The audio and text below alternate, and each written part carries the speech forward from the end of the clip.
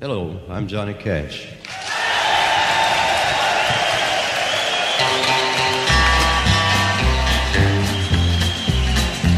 I hear the train a-comin', it's rolling around a bend, and I ain't seen the sunshine since I don't know when. I'm stuck in Folsom Prison, and time keeps dragging on, but that train keeps a-rolling. Hello, everyone. This is Rumble with Michael Moore, and I'm Michael Moore. Thank you very much for tuning in today to my podcast. We are going to talk about prisons in America. We're going to say things that maybe haven't been said too much, certainly not in the mainstream media, but things that need to be said and information that we need to share with you to correct a very serious problem. A couple of weeks ago, we spoke about my idea, not really just mine. I mean, lots of people are calling for this. Lots of people, in fact. The Department of Public Safety and Compassion, that's the way I put it, that we need in order to make the changes we need to make regarding the police systems that we have here in America that are not right, are not humane, and do not work. And today, I want to talk about the prison industrial complex and why that isn't working and what we need to do to fix that. So I have a great guest on, a scholar and a professor from the University of Washington who has spent years of his life working on this issue of mass incarceration. And so I hope you stick with me here. Lots of things going on in the news this week. I know I don't know where to begin. I'll just say that the fact that the new prime minister in Israel has resumed the bombing of Gaza, of the civilian Palestinian population. And I thought, well, you know, some, I guess, be firing these crazy little missiles into Israel. No missiles being fired at Israel. The reason they gave was that the Palestinians were letting balloons go up in the air, and that they would then pop and they would rain some kind of fiery device on wherever the balloon landed. So I hadn't heard this one before. Palestinians with balloons. It's a new form of terrorism that we have not seen yet. We should have thought of it. We should have prepared for it. We should have known about this, that whenever you have Palestinians around in any kind of gathering or whatever, that sooner or later the balloons come out.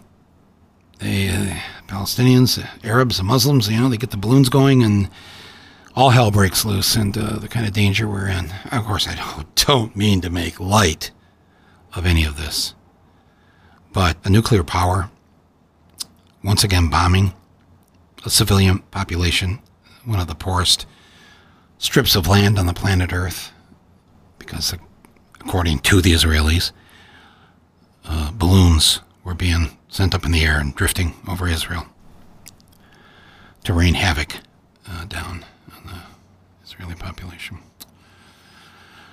Whew, my friends. When does it end? When? This insanity. But that's not what we're here to talk about today. We're going to talk about the US of A and why we lock up 2.3 million people in prison and have millions more involved in the prison industrial complex that we have in this country. But before we do that, and before we bring on our guest, I just want to thank our underwriter today for this episode.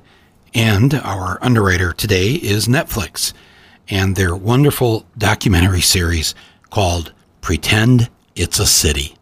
I don't know if you all have seen this yet. It's directed by the great Martin Scorsese, and it follows his friend and fellow consummate New Yorker, Fran Lebowitz. This is, I've watched the series. It is incredible. It is funny. It's smart. It's witty. It's everything you wish we had on television in this country. And yet, once again, Netflix is bringing us things that we oftentimes don't get to see in other places. So I'm so grateful to Netflix for wanting to support my podcast and my voice and the voice of other people, especially our nonfiction filmmakers. not only is this, by the way, Pretend It's a City, it's not only directed by Scorsese, the cinematography is by Emmy Award winner Ellen Kuras, by the way, who filmed for me at one point back in the day. Great cinematographer. And it's edited by Emmy Award nominee David Tedeschi. And David was one of our editors back on our old TV series, TV Nation. So Scorsese hasn't worked for me yet, but I'm just saying these other two have. And this is such a great series, my friends. If all of us need a good laugh and we need our brains recharged from the fog of the last year or so, watching Pretend It's a City is the way to do this. And the episodes too, they're maybe 30 minutes, if that. They go by so quick. I hope they do more of this because it was a high point of the year for me. And now to have them come on and offer to be an underwriter of Rumble, man, thank you for that. So for all of you listening to this, do yourself a favor, watch Pretend It's a City on Netflix. I'll have the link on the description page of this episode here of my podcast, so you can just click on it. And I want to thank again Netflix for supporting my voice, for supporting this podcast, and supporting independent cinema and all kinds of nonfiction works of beauty, like Pretend It's a City.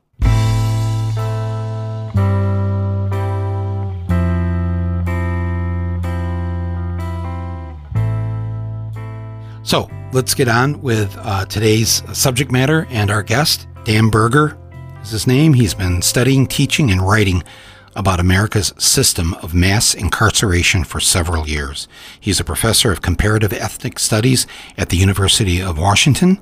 His writing has appeared in the Washington Post, Dissent Magazine, Truth Out, Salon, among other publications. And his books include Rethinking the American Prison Movement that he co-authored with Toussaint Louverture, Captive Nation, Black Prison Organizing in the Civil Rights Era, and The Struggle Within, Prisons, Political Prisoners, and Mass Movements in the United States. He is also the co-creator of the Washington Prison History Project. It's a digital archive of prisoner activism and prison policy in the state of Washington. And I am very pleased to welcome Dan Berger to Rumble.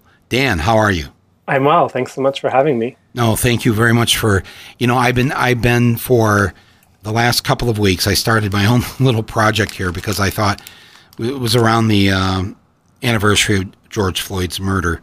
And of course, the TV networks, everybody turned everything over to, the first anniversary.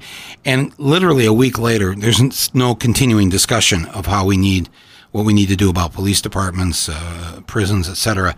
And I thought, okay, we have to, at least on my podcast, this is one of our, at least for the remainder of this year, because I don't want this to go on any longer. We are going to talk about this in a number of ways. And so I just started out a couple of weeks ago by proposing that we essentially get rid of police departments as we know them and instead establish in towns, neighborhoods, cities, precincts, something that I called the Department of Public Safety and Compassion. And that when we say public safety, we're not just talking about, me walking down the street or the stuff in my house that I don't want anybody taking. But that, what about the safety of the millions who go hungry every day? What about the safety of those who don't have a job, who don't have health insurance? These should all be considered safety issues. And I got an incredible response to this idea of thinking of it differently. And then I said to people, next up, we're going to talk about, what I and others call the prison industrial complex. And so you, Dan, are my first guest to discuss what to do about prisons, about mass incarceration, about why we have more prisoners than any country in the world. And you probably know these stats better than I do, but it's a crazy statistic of if you combine so many countries, they still don't have what we have in one country. And not just in terms of actual numbers, because we're a big country. Even when we talk about the rate of incarceration, we're number one. We're the only industrialized country that has the death penalty. We're the only one that has life without parole. We're the only one that treats children, prosecutes the children as adults. So it's like, I guess the first question I want to ask you is, and I know you're a historian and you've written history books about this, but I also want to make sure we have the time to get to what we're going to do about it. But please give us, if you can, the Cliff Notes version. Sorry to put it that God, I sound so I am uneducated. I only lasted a year at the University of Michigan. So don't hold it against me.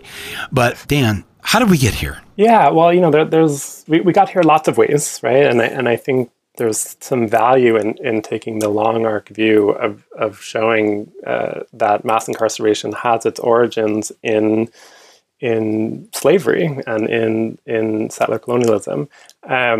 Most of my work is focused on the 20th century, and you asked for the Cliff Notes, and so I hesitate to go back that far. But I think really the prison system that this country has always been racist, has always preyed on the poor and the working class, and that has everything to do with the structure of this country from even before it was a country. When you look at Washington is not an outlier in this regard, but just to use it as to me, local example, before Washington was a state, it had a prison. And so, right, you can see that prison it becomes a really important form of building the country. Now, with that said, even though the U.S. has always had that kind of harsh discipline that you alluded to when you talk about the death penalty, when you talk about life without parole, when you talk about solitary confinement, there is also a rather remarkable speed at which we became the world's leading jailer. Right? And you said, we're a big country. That's true, but proportionally, we're not that big, right? We're 5% of the world's population, but more than 20% of the world's prison population. And that is a phenomenon of the last half century. And that's pretty remarkable how quickly we could build so many prisons and lock up so many people. Well, you have the stat in one of your books, I think, that since 1970, our incarcerated population has increased by 700%. Yeah. That's amazing. Yeah. And it's not just more people going to prison, but people staying in prison for longer. And what's so remarkable is that in a abysmal way is that 50 years ago we had very profound and powerful movements among incarcerated people in this country, where you had people like George Jackson and Angela Davis, who remains a leading voice on these issues.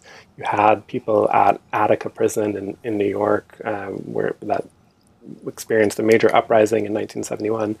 Look at the prison conditions at that time period and say it was a sign of incipient fascism. And at that time, there was about 200,000 people incarcerated. Today, there's more than 2.3 million. Wow. And this has everything to do with the embrace of neoliberalism and with attacks on the social movements of the 1960s and 70s, particularly the Black freedom struggle. Right. And so now, today, again, according to the statistics here, 1 out of every 3 black males born today can expect to go to prison in his lifetime, as can 1 out of every 6 Latino boys, compared to 1 out of every 17 white boys. Those are just the facts. And I don't think this just happened accidentally. I mean, obviously, as you say, slavery, and we can go back that far, but all these other things that you've mentioned here. And it seems like, am I correct to say that to deal with the mass incarceration problem, as long as we still have a racial and a racist problem in this country, that there's, no matter what we discuss now for the next 30 minutes, it can happen because unless we fix the racism, the institutional racism, how are we going to propose anything if so many people want to keep the status quo, especially when it comes to race? Yeah, I mean, I think we really need to recognize that the prison system and the larger punishment apparatus of which it is a part is a central way through which racism is produced, maintained, and experienced.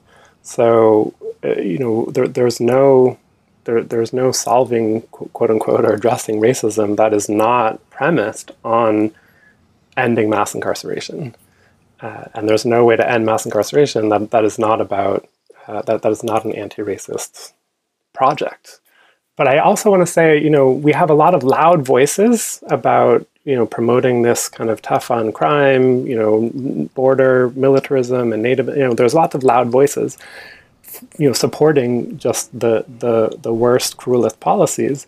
But I don't know that that's necessarily the same as a majority, right? And when you think about the fact that not only are there 2.3 million people incarcerated on any given day in this country, but that there are 7 million under some form of correctional control, that there are millions of people who have an incarcerated parent or other incarcerated loved one, that what we're really talking about is what my colleague David Stein and I have referred to as the criminalized majority. There is a constituency of incarcerated people, formerly incarcerated people, and their loved ones who are demanding justice, right? Who are demanding alternatives. And I think that is a powerful constituency and a powerful majority in the making. You have pulled no punches in your writings and your teachings about this, in the sense that you are not a reformer. You are not in favor of putting a Band-Aid on this problem, or thinking that, well, let's see, we've got 2.3 million behind bars today. Let's lower that to 1.5. That's I've read your stuff, so this is not your position. And your position is, and I'm sure some people might recoil at it, but I wanted to have you on so you could explain this, because, and I didn't realize you also teach critical race theory at the University of Washington. So that maybe you come back and that's another hole, because the crazy people that are trying to turn that term into some kind of whatever needs to be dealt with. Sure. But having said that, you favor essentially the abolition of our prison system the way that it exists today. Correct. When we're talking about prison, we're not talking about something that is separate from the rest of society. And so when we're talking about abolishing the prison system and abolishing the prison industrial complex, we're not talking about leaving everything else the same and just removing the carceral control, right? I'm a big fan of the scholar and abolitionist Ruth Wilson Gilmore, who says that abolition is a presence, right? It's not simply a removal, that it's a building process. We're not talking about removing prisons and keeping everything else in society the same. The vast majority of people who are incarcerated are there not for what they did, but for who they were when they did it. You can look at any issue, at any crime, no matter how horrific, and you can find people who are sitting in the halls of power, or who have access to the halls of power, who have done that thing. Right? So what mass incarceration is, and what the prison system in general is a sort of sorting mechanism of deservingness, where deservingness is understood through race and class and gender and sexuality and ability. So when we talk about abolition, yes, we are talking about abolishing the prison system that exists in this country. But doing that, the way to do that is through full employment. The way to do that is through universal health care. The way to do that is to refuse criminalization as a response to social and political problems. And that means, absolutely, we need to let as many people out of prison as fast as possible, and we need to close institutions. And we need to recognize that process is inherently committed to growing all the forms, all the institutions and infrastructures that promote human creativity, collectivity, and safety. And that as long as we have the world's biggest prison system, as long as we have, colonial armies calling themselves police forces, that those things are not just bad in and of themselves, but that they prevent us as a society from creating the infrastructures we need to keep us happy, healthy, and safe.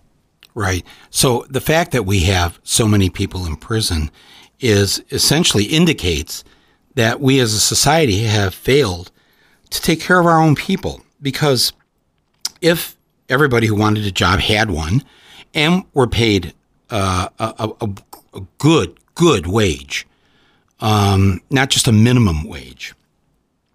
If everybody was covered and nobody had any medical debt, you didn't have college debt, you didn't have all these debts that put you in the minus column to where you might be tempted to do something. If we just had a more loving society, if I can use that word, that would in and of itself reduce what we call crime, or many of the crimes. And if we didn't treat mental illness as a crime, or the adjuncts to mental illness, a drug and alcohol addiction, we'd have a whole different system here. That's right. And that's why you see so many people continually resort to criminalization as a cover for and an accelerant of authoritarianism, right? Because right. It's constantly that choice, right? I mean, it's sort of famously cast as socialism or barbarism, but it's constantly that choice of, are we choosing to care for one another, or are we choosing to divide the deserving from the undeserving? And are we choosing to create enemies and to punish them harshly? And for decades, right, and certainly, even longer, but certainly in the last 5 decades, those in power have repeatedly chose criminalization. And what the abolitionist tradition says is that that's wrong, but also that it doesn't have to be that way.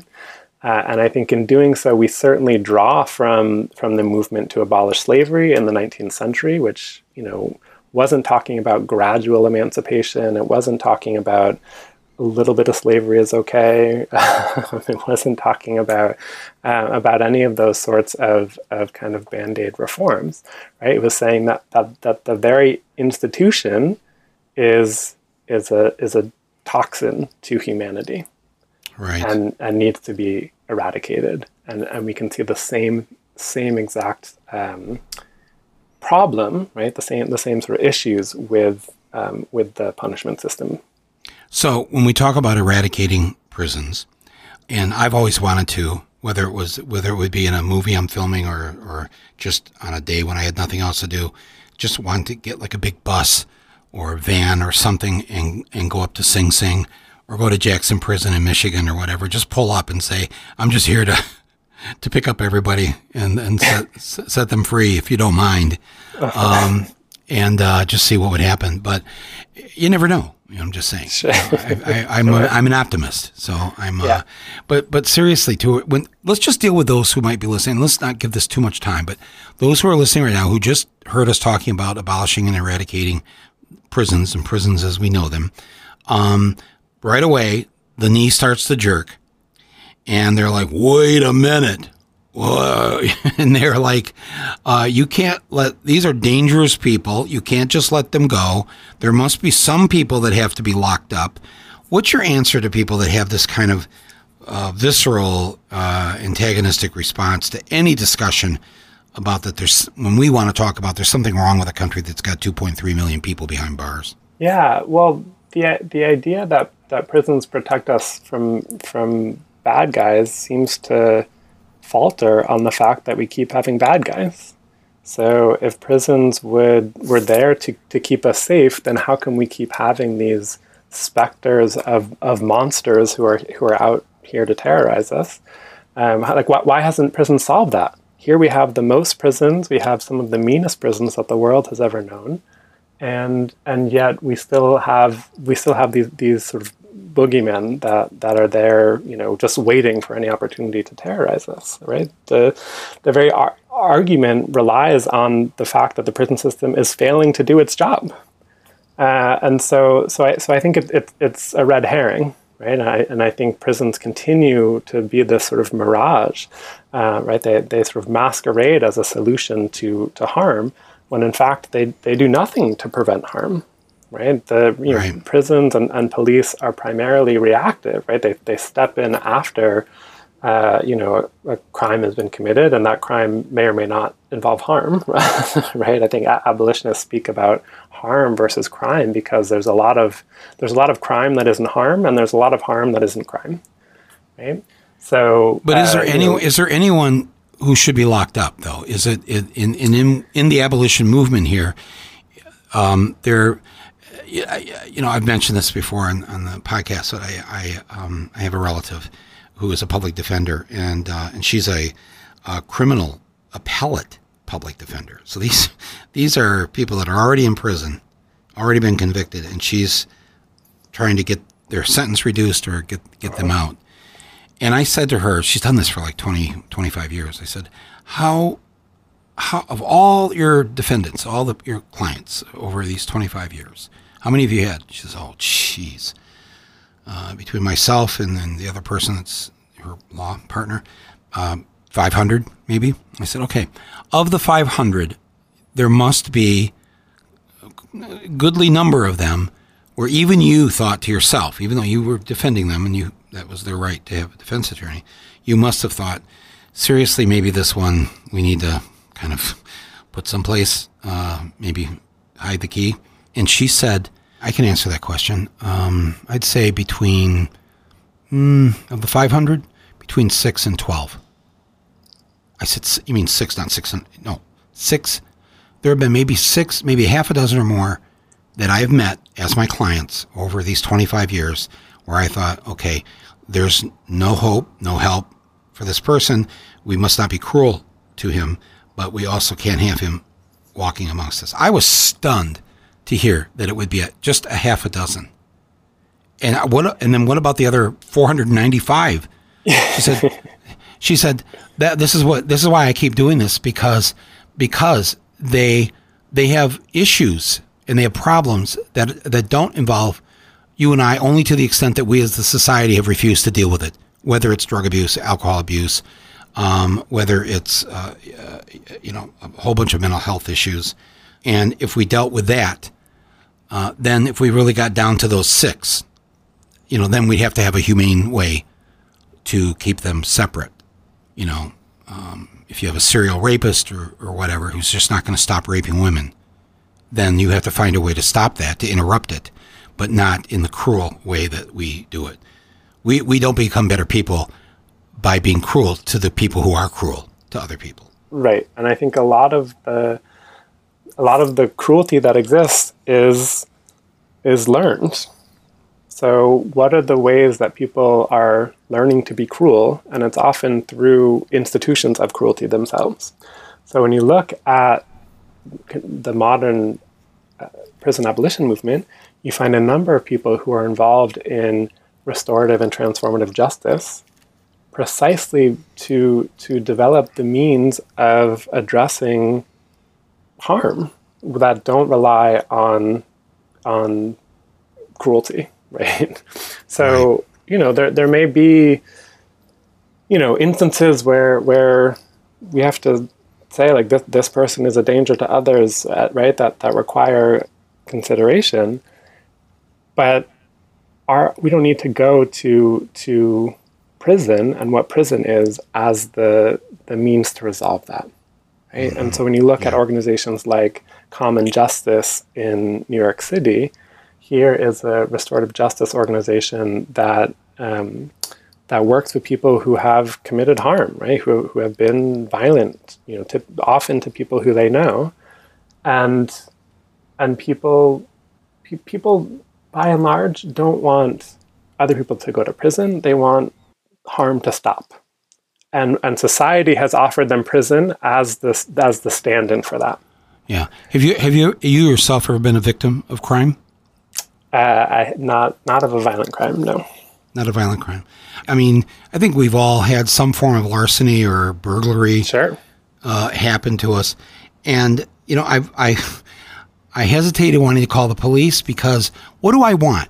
Okay, so my checkbook, I just kept it in the drawer of my desk in the office, and somebody went in there, tore out 3 or 4 checks in the middle of the checkbook.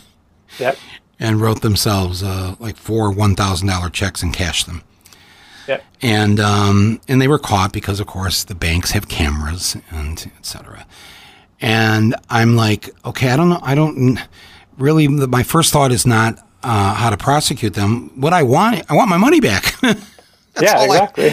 Or you stole my computer. Give me my computer back. Yeah, no, I wish I still had my iPod that right. someone stole. Right. I wish I had my bike that someone stole. Yes, and then the second question is, why did they steal? If there's a reason they stole the money, That's right.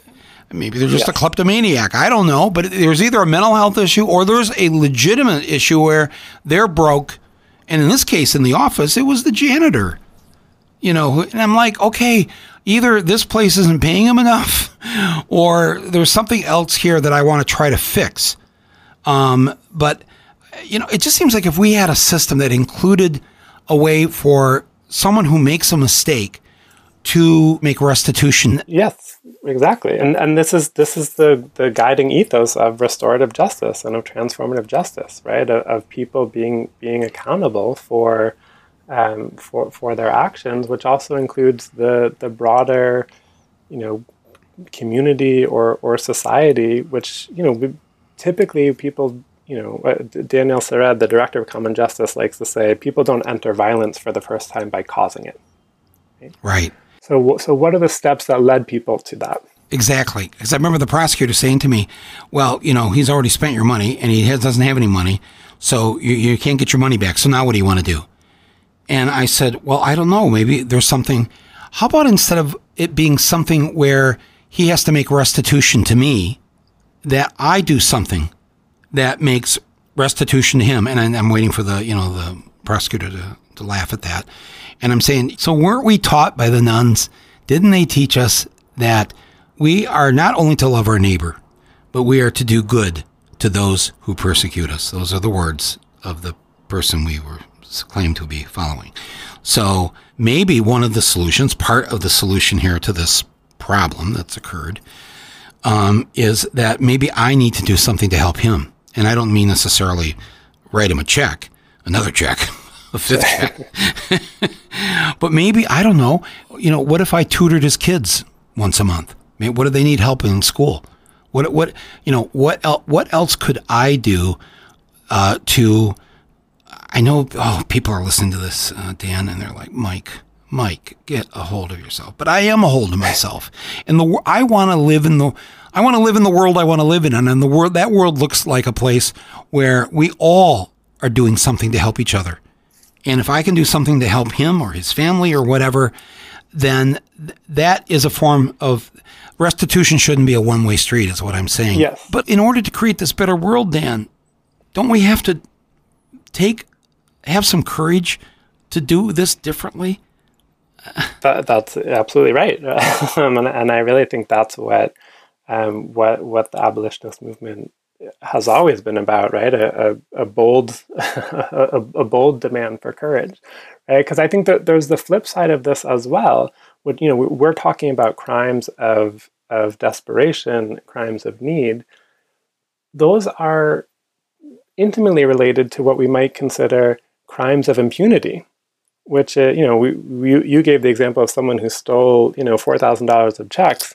We have people that tanked the whole economy, right? Where millions of people lost their homes, lost their jobs, and nothing happened, right? There was I think one person went to jail for anything related to the 2007 financial crisis, right? Right? We have people who if I a Muslim baker was the only one that went to If I were to go out to my nearest water supply and poison it as an individual, I would go to prison. But when the managers of Flint, Michigan decide to poison the local water supply, yes, that they're not getting SWAT team raids kicking down their door. The people who go to prison for these small crimes, right, or even some bigger but still interpersonal crimes, right, that are the majority of people who are in prison, quote unquote, did something, but they harmed another person, right? Probably someone who they knew, maybe even someone who they loved, and yet we have people who are harming thousands, hundreds of thousands, millions of people who are on the Supreme Court, who are in the Senate, who are former presidents, for whom the thought of any kind of criminal justice solution generally is beyond the pale. And that's mass incarceration too, right? That sense of impunity for the entitled, right? That if your damage is massive enough on a scale that's grand enough, that you will be immune from any kind of encounter with the criminal punishment system. So if we abolish the prisons that we have now and create something new, what do we do with those people? Like, let's say we redefine crime and we treat corporate crime and white collar crime not only, I wouldn't say equally to the street crimes and the crimes committed by the poor and the working poor, but I would actually think those are even worse crimes, the ones that are committed by the banks and by these companies. Do we, who favor upending and changing this prison system, do we favor not sending them to prison? Because, in my heart of hearts, I really want to personally lock them up. So what? How do we square that with what we say we believe? Does it apply also to the billionaire who has stolen from the American people?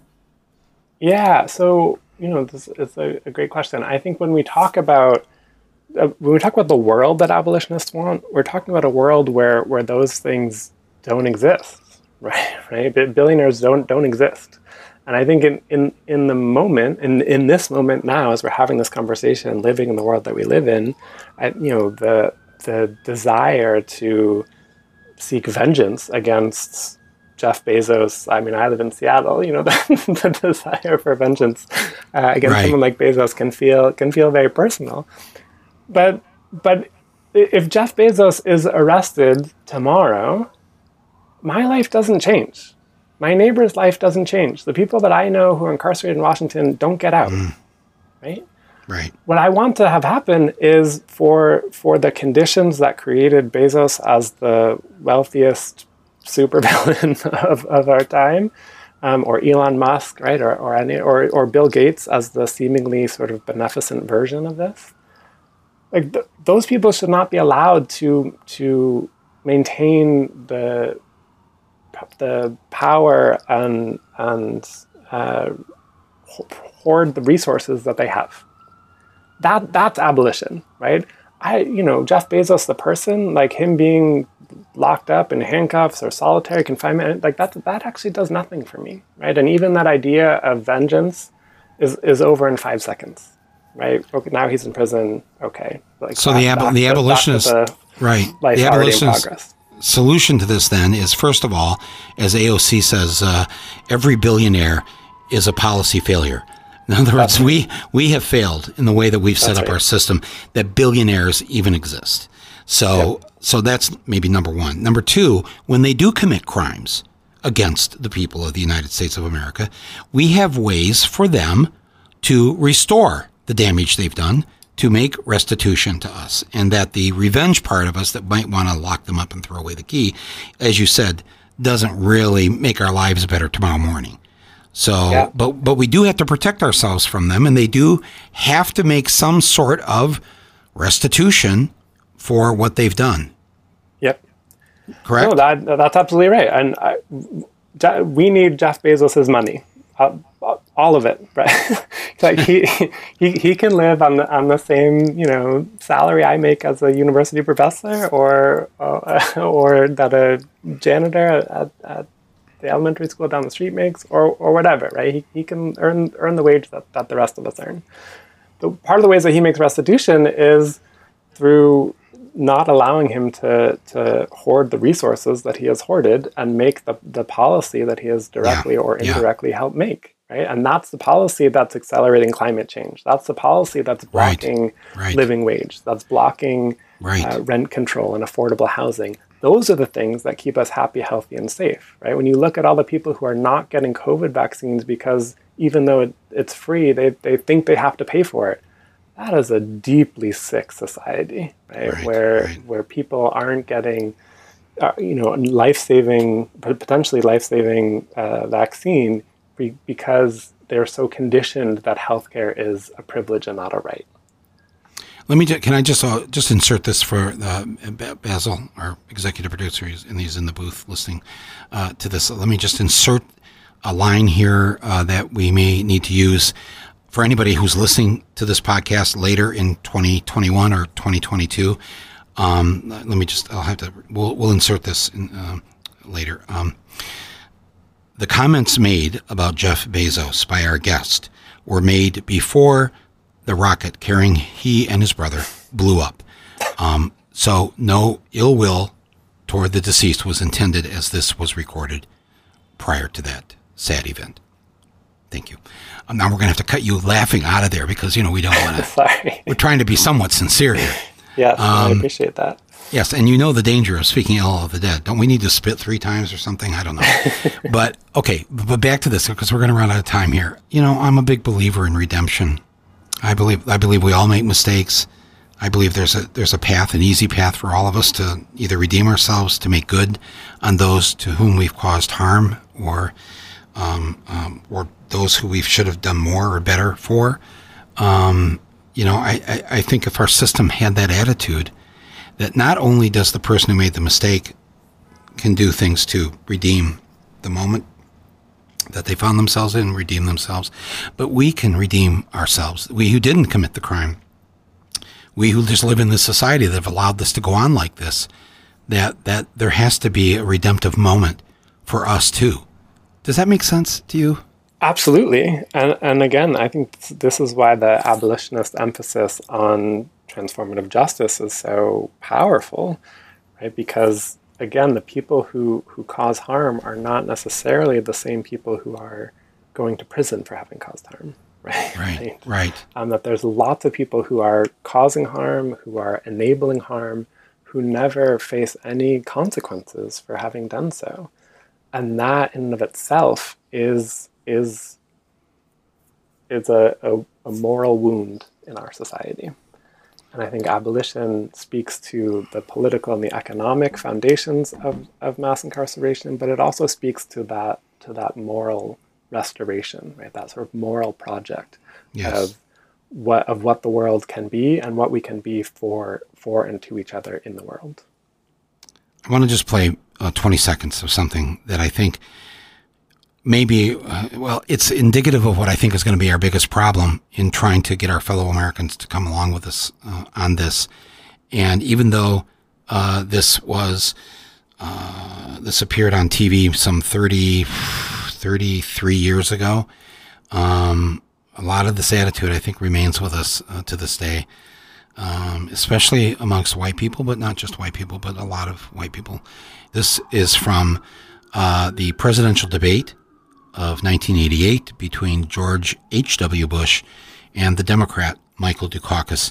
And Bernard Shaw of CNN had a question, first question, to ask Michael Dukakis. The first question goes to Governor Dukakis. You have 2 minutes to respond.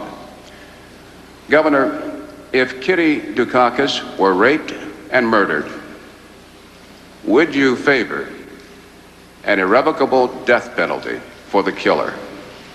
Okay, I'm not going to play the 2 minutes of his answer. If you're old enough, you remember it. If you're too young, I'll just tell you that he hemmed and hawed for 2 minutes.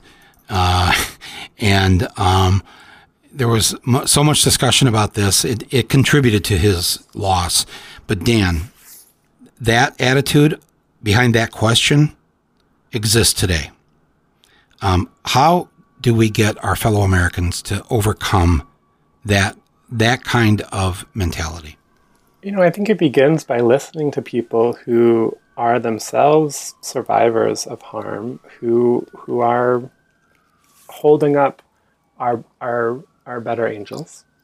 Right? When we look at organizations like Survived and Punished, which is a grassroots campaign that works to support and free women who have survived domestic violence, but who have been incarcerated for self-defense in the act of surviving violence.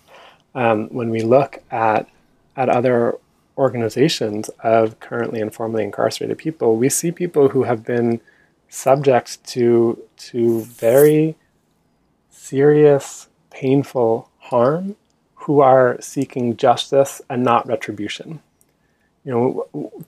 Think about what's been happening over the last year and a half in prisons, right, where COVID has come in through the staff because there's no other way it could get in. But in institutions where people are held too close together to be able to socially distance, where the main form of protection that prison systems have to offer is through isolation and solitary confinement, and that all of that has happened in a context where people can't see their loved ones, have almost no other human contact, and are treated as disposable by the very system that is denying them all of these aspects of human care and concern. And what we've seen repeatedly from incarcerated people during this pandemic is a call for a rigorous public health. It's a call for a recognition that public health only works if it means everybody. So here are people who have been abandoned, who are not seeking retribution or revenge, but who are seeking a chance for us to all save each other. And I think that's all we have, right? Because when you start to get into these revenge fantasies, there's no end in sight, right? There's always another enemy to seek revenge against. Yes, and we lower ourselves, and then we're down in that gutter, and we don't create a better world for our children and the people that are trying to survive and get by. I've had just this idea while we've been talking.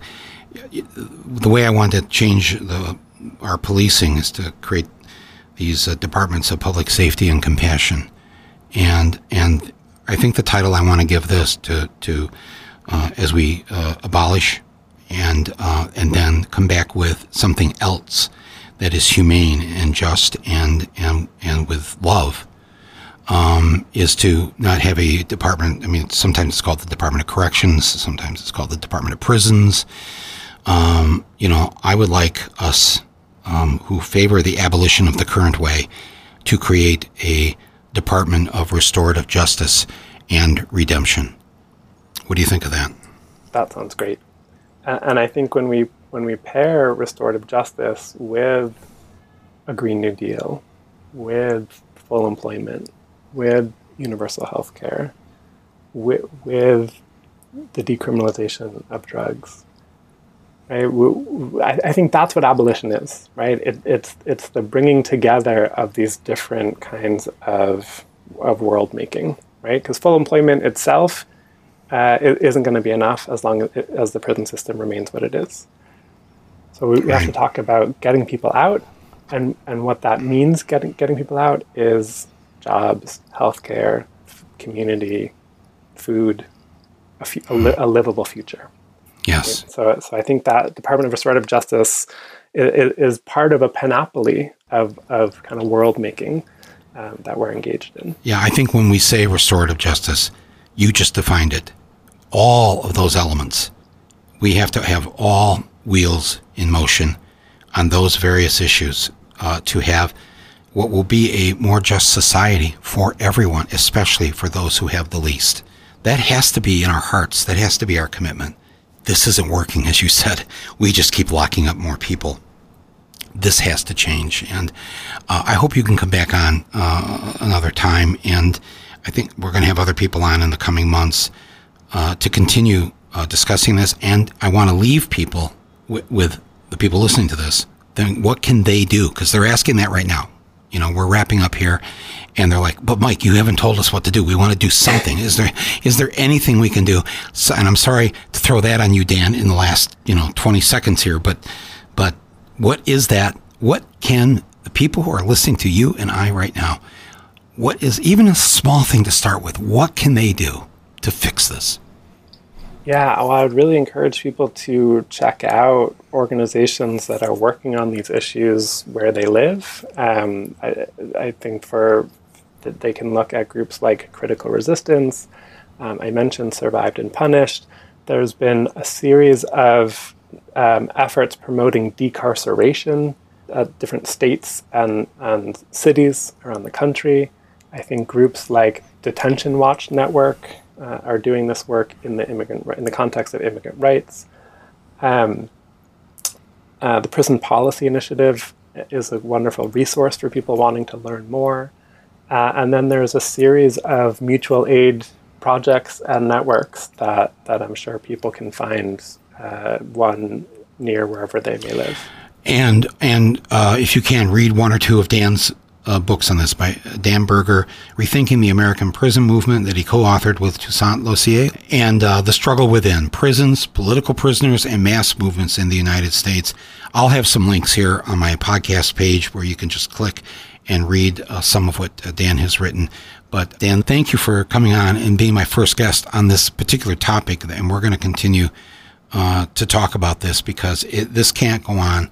Police as we know it, this can't go on, and prisons as we know it, this can't go on. And I think we can fix this. And Dan's right. One of the first things to do is, first of all, read up on it, learn, and then join a group. You don't have to do this alone. There are already groups that have formed. I'll put links on my page here so that you can click and join those groups and be part of this movement. People have been working on this for years, but I think in this particular year, I think there will be tremendous growth in the terms of the people joining, and I hope you listening can join. I will join, and I will do more podcasts on this issue. Dan Berger, thank you so much, professor at the University of Washington, the state of Washington. Thank you for all the good work that you've done and will continue to do. Thanks so much for having me. I really look forward to seeing this conversation develop. Well, so glad to have Dan on, and let's go with that, okay? The Department of Restorative Justice and Redemption. We are good people, my friends. In the majority of this country, they want a change. And that's you. You're part of that. I'm part of that. And we need to make these things happen. We can't just discuss them on the 2nd anniversary of George Floyd's murder and the 3rd anniversary and the 4th. You know how we do this? No. We need change now. And the majority of Americans know something is wrong with our prison system. We can't go on like this. It doesn't work. It has its roots in a racist society that we are changing, and our young people are leading the way, and we have to follow along, and we have to do this. And I am going to do other episodes on this, on policing, and other issues regarding what we call criminal justice, because rarely we talk about who the real criminals are. And those who commit what we call crimes oftentimes find themselves in desperate situations, and we need to understand why that is. And we need to prevent it, not just punish. In fact, we should never be about punishing or seeking revenge. We just want to make it right. We just all want to live in a better world. We can do this. And I know you want to do it, and I want to do it, and that means it's going to get done. That's our attitude, right? So anyways, thank you, all of you who listened to this today. Thank you for all the wonderful letters regarding my conversation with Anand Giridharadas, who was with us last weekend. So much to think about and do, and I'm weirdly optimistic that we're going to do these things, my friends. There's so many of us that believe this. Do not be afraid of this noisy other side that wants to take us back to the dark ages, wants to bring back the former guy. Not going to happen if we stand up, if we're active, if we fight. We are in a different era. Those days are gone, and we're going to make sure they don't come back. And in fact, we're going to make sure things are going to get better. Now, next year's elections, et cetera, et cetera. So that's it for today. Thank you for joining me on Rumble with Michael Moore. I'm Michael Moore. My thanks to our executive producer, Basil Hamden, our editor and sound engineer, Nick Quaz, and everybody else who had any hand in today's episode. Thank you for your support. We'll talk to you next week. Have a good weekend. Be well. And don't forget to rumble. Take care.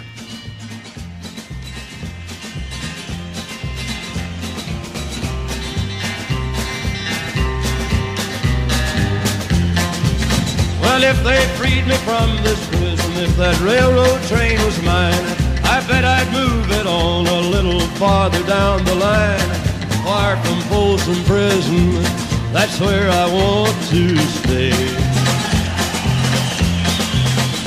And I'd let that lonesome whistle blow my blues away.